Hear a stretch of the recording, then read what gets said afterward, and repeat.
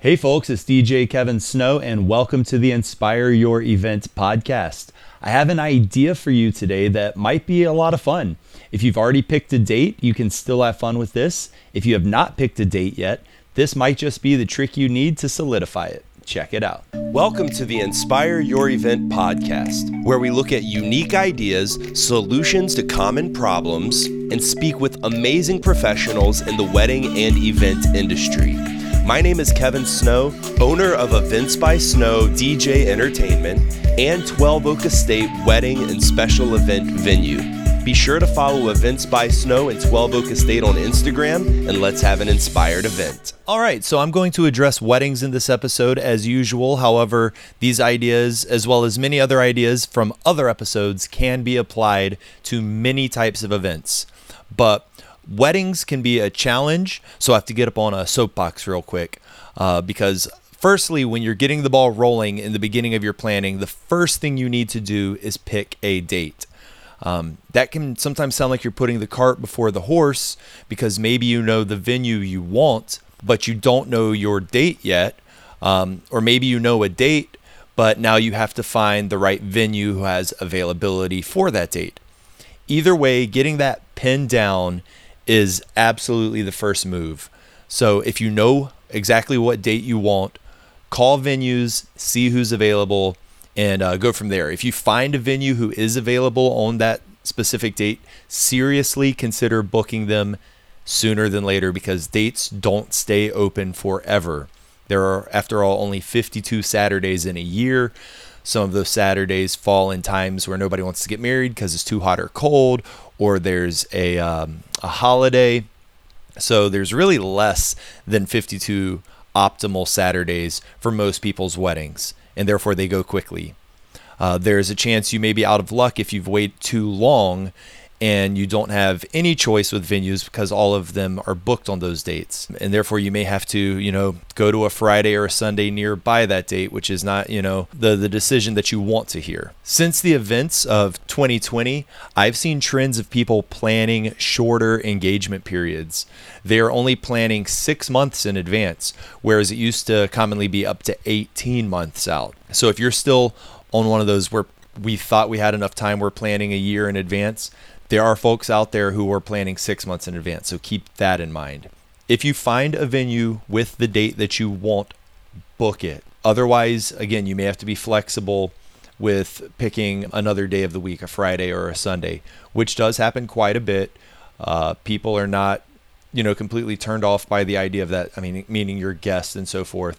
On the other hand, if you're having trouble with finding a date, I've got a fun idea for you, but before I get into that, I'm just going to say picking your date, again, is the first step to truly getting your wedding planning started. And if you're having a hard time with that, look, planning a wedding can be stressful. It can be time consuming. Planning a wedding can create arguments with high emotion and just show you a side of your partner or a family member, like a mother or mother-in-law that you've maybe never seen before. But if you plan your wedding the right way, it can be just as fun as the wedding itself. So, so much time is spent on the planning process, right? So you should be enjoying that just as much as the wedding itself, which is the finale of this long, fun event that is your engagement period before, getting into your marriage. So I've got an idea for you on how to pick a date. Every single day of the year has all these incredible, fun, or quirky holidays associated with it. So the day that you are planning on getting married, Google that date and see what kind of fun things are already a national or even international holiday on that date, and you can incorporate those into your wedding to add a special touch to the day. This will help people remember what date your wedding was and have a little bit of fun that maybe they wouldn't have at someone else's wedding because you're pulling in these extra things just to make it special for everybody.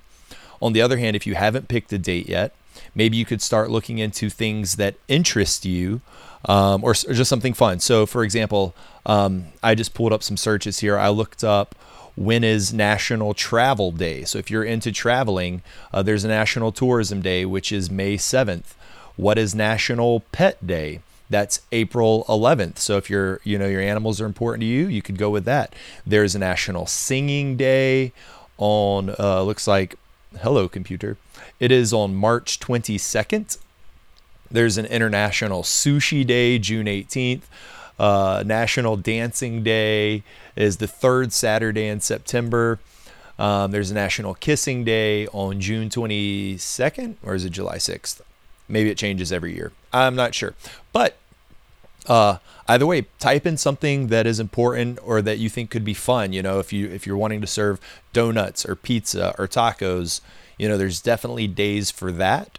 And again, take a look at what date you may have already picked. You know, these options are kind of endless if you haven't chosen your day yet. But if you already have a date, you know, you can pick something that's already on that date, and the challenge of figuring out how to incorporate that into your wedding could just be fun in general. So that is the idea.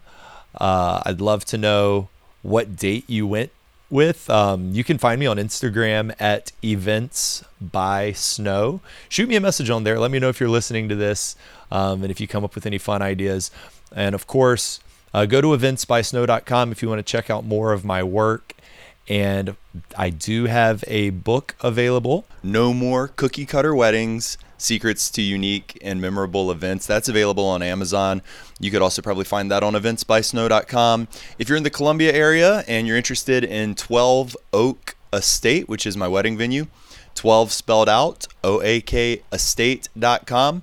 We might be the perfect place to have your wedding or event. So follow us on Instagram as well at 12 Oak Estate. That's all for now. Until next time, I'll see you on the dance floor. Thank you for listening to the Inspire Your Event podcast. Like, subscribe, be a part of the inspiration to change the way the world parties. Let's get out there and do this. No more cookie cutter weddings. Visit eventsbysnow.com for more information.